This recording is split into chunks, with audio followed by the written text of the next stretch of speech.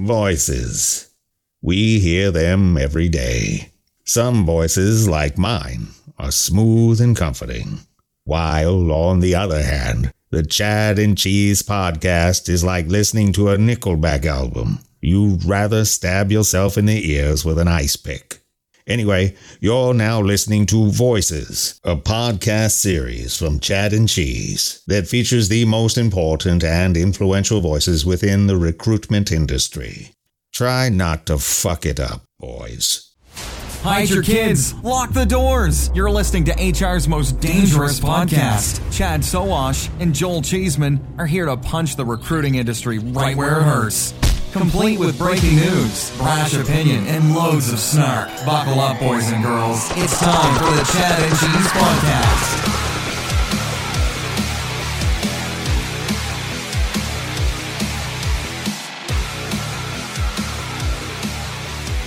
Welcome back. We're continuing the conversation with a veteran of the recruitment tech industry, Shadiq Jain, aka KJ. Founder and CEO of programmatic platform Jovio. Enjoy. Let's transition real quick to Mobolt.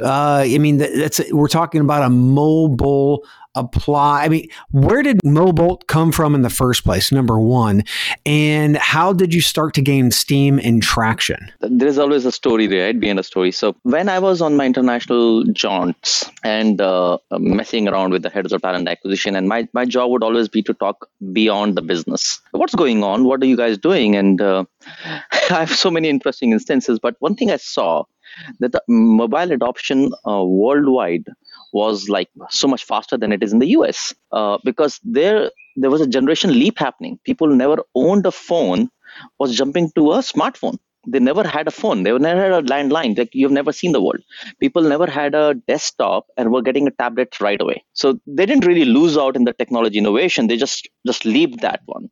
And when I was looking at numbers of mobile, when people are doing e-commerce on our job boards, the numbers were literally doubling every quarter. I'm not saying like 10%, 20% improvement, doubling every quarter, 1%, 2%, 4%, 8%. And I think for that reason, US in this case was a lot more behind, knowing this massive tsunami is coming. And so you can see it as a tsunami if it's going to devour you. If you're going to see it as a very nice ride, a wave that you want to ride, I saw that as a wave, and I felt like there was an opportunity. And I saw that in our business, the people who has an intent to apply, about 100 of those people who have intent to apply, only maybe 5 were finishing the apply. I said, why is that the case? And it is the messy job application form. I remember one hospital that was hiring a lot of nurses had 450 plus questions. Oh my God. What the hell? Nurses only do mobile. How can you answer? Would you ever answer, unless of course somebody puts a gun on your head, would you ever answer 450 questions? So the idea is, let's create an apply process that's... These were the days of when 3G was fast. Exactly. Super fast. Oh my God, that was so slow. And so we asked ourselves, can this be fast enough, like a bolt of lightning, like as fast as that? Can we really make it in 1 minute, 2 minutes, or 3 minutes, or whatever that looked like? Like, can we reduce it? So we thought mobile was Mo and Bolt was that's fast, and we created. And lo and behold, we had a interesting thing, right? That Olympics happened that time. Mo Farah won the Olympics marathon gold, and Usain Bolt, of course, everybody knows. And there was a whole acronym that went as Mo Bolt at that point of time, and everybody was hitting our website. So we just got so lucky that everybody was looking at us without spending $1 in marketing.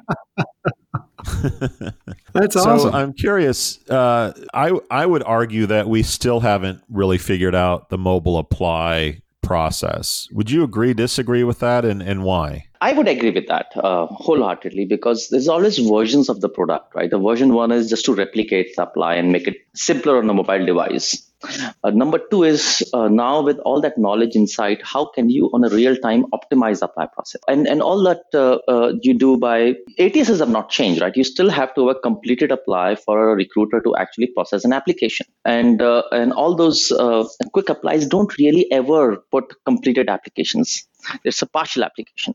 So now the onus is back on recruiter, right? As if the poor recruiter is not already burdened to death. Now you put more on him and say, no, I'll give you only incomplete applications. Pick up the phone, talk to the guy, the candidate, and if the person interested, go fill out the application. Or it's just still is a lot of dissonance. I totally agree with you, Joel. I think the problem is yet to be solved in a seamless, elegant, graceful fashion. And I don't think one such exists out there. And so the key word is elegant. Are chatbots close? Some people think that chatbots might be the answer. What are your thoughts? They could be. So there are two parts to this equation, right? One is experience and second is tech, right? If you have to integrate with every single ATS using their APIs, it's not scalable. You can do it for one company, 2 companies, 10 companies, right? So there has to be a universal standard in the industry. And why should there not be, right? Where everybody can feed off that. But chatbot is from an experience standpoint is awesome, right? It can make a person, you can deal with a person like you and I are talking right now instead of a one-way conversation to a blank form, which is awesome. But I think even the chatbot is not able to get the whole application process, then what good is that, right? Because it's not going to serve any purpose. And that also therefore begs another question, right, guys? If you can't solve this problem, you don't know the deep down data of the applicant to actually know if the applicant is a right match or not. Like on what basis of just a simple click can you say that this person is going to be the highest likelihood of like being hired, right? So the problem has to be solved if you have to really connect the dots between click and hire. Gotcha. So you were the very first acquisition of what we now call the evil empire. How'd that feel? Well, I think it was a great outcome for a short journey that we were in, and I loved working with the product and tech team at Indeed. They were like really the best I've ever seen working anywhere in the world, and I've interacted with a lot of tech companies, by the way. The vision on the product and the tech side, everything was at Indeed perfect at that point of time. So I think Indeed's DNA is product and tech powerhouse, and they continue to build upon their strengths. So I would say that that experience taught me a lot of stuff in terms of how to continue to stay focused on tech, which is kind of where the core of Mobile was. And there's a lot of adaptation that you've got to do, right? As you grow a company, like a wise man once said, right? It's one thing to manage a company of 10 people versus managing a company of 50 people. And then when you get past 100, it's a different ball game. And you sometimes have to reinvent yourself. And I went through the same process. And I think that's what I kind of learned at Indeed. So I feel about that acquisition of Indeed as something that would have, this technology could be used at a scale that we could have as a company. Gotcha. So as we talked about Monster and how they really turned from a tech company into a brick and mortar company, it's almost like the same feeling that we're seeing from Indeed, where they're more sales driven, and we're not really seeing the technical innovation from them that we are from other areas across the world, across the globe. Are you seeing the same type of thing, or are you seeing different types of innovations that maybe we're just not seeing on our side? So a lot of that innovation, sometimes there's two types of innovations, one that shows and one that gets built in. And the massive team that exists out there, even at LinkedIn for that matter, you can argue, right? What are these engineers doing? What is that army of product managers doing? Is they're building a lot of innovation within their product. And of course, they're doing new products out too. And Indeed has perhaps launched about, like if I'm not wrong, last 12 months alone, about 4 to 5 that I have known of. So, and I think Indeed is right now taking the right step of saying, hey, we got to be everyone, right? We got to really be the end-to-end solution provider. At the end of the day, if you look at this industry at a very philosophical level, right, and you start looking at outside, Google was the first company in the world. They owned the ad business. They owned the supply. They owned the source. They are the Uber source. Yeah. But what they did not do is delivery part of it, right? If you want to look at a product, find a product, research the product, everything is on Google. But when you have to buy it, Amazon came way after Google did. And see what they did. They did the fulfillment and see how valuable Amazon is. So there has to be an opportunity, and someone has to think like that in our industry, that can I be the Amazon of this industry? The true future of it is if you can predict what hires will happen and give that company or an employer the confidence that I will deliver that many hire, not just predictability, but maybe able to, bet on that and say, all right, I'll do business on that basis. So Chad and I talked quite a bit about Google for Jobs, and we think that a lot of the reactionary solutions or closing down of things at Indeed is a direct correlation to Google for Jobs basically becoming what Indeed is on Google, in addition to taking away Indeed's sort of secret sauce of getting organic traffic from Google. Is that your take as well? And what's sort of your overall sense of what Google's going to mean to the employment space going forward? I think Google for Jobs is trying to democratize the visibility of jobs to everyone out there. And they, of course, have their own algorithm to rank and everything. So in that case, yes, the visibility goes down from Indeed. But I think if I was Indeed, right, I would just step back and say, I'm already a big brand, right? I get my own people coming to me as a destination site. Destination sites has a huge amount of entry barriers. That's destinations create real moat. Like, Joel, you talked about in the death match about the moat, and that is the moat. So it would perhaps impact, but at this stage, it would not deter. If I was Indeed, it is not going to keep me up at night, is what I would say. And Google for Jobs is great because now enterprises can claim their rightful visibility. If they are Google for Jobs optimized, then they will get that traffic and everybody else will get lesser of that, because that's how Google has built the algorithm actually. KJ, I was in the room when I was actually working for Randstad Sourceright, had a big group and had a contingent of Indeed executives in the room, actually pitching us because obviously we were a huge account for them. One of the things that they had said was, we're going to be more search optimized than you are. You can't beat us, number one. Number two, we're going to buy more ads and more keywords than you will, and we'll outbid you. So don't even try.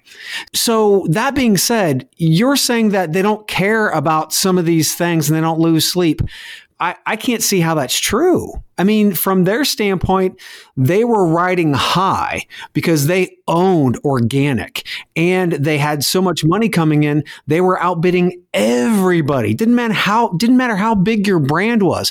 Pepsi, we're going to outbid you for you, right? So from my standpoint, I understand where you're coming from, but if I was Indeed personally, that's a huge part of my stream that leads to revenue. No, you're totally right. They can outbid. Right. Of course, you're talking about both LinkedIn and Indeed and anybody who gets to that size, right? Tons of billions of dollars of annual revenues can perhaps outbid anybody, where the recruiting departments of even the best companies in the world is maybe double-digit millions. Where it becomes very interesting is if your career site is indexable by Google, then you will get the lion's share of the organic clicks. After that, it's a fair play for everybody. Like whoso outbids each other, right? That's the whole marketplace that Google has from an AdWords standpoint, and even Facebook for that matter. So which is where things are a lot more democratized, as I say. And I said, right, having become a very solid destination, I think they're getting a lot of that organic directly. People don't have to go find Indeed through Google. They already know that if I need to look at a Pepsi job, I got to go to Indeed and look for a job at Pepsi. And, when I ask my nephews and nieces, even in India, right, my friends who are in different countries, they say, hey, my kids don't go to the company's website to find a job. They actually go to Indeed.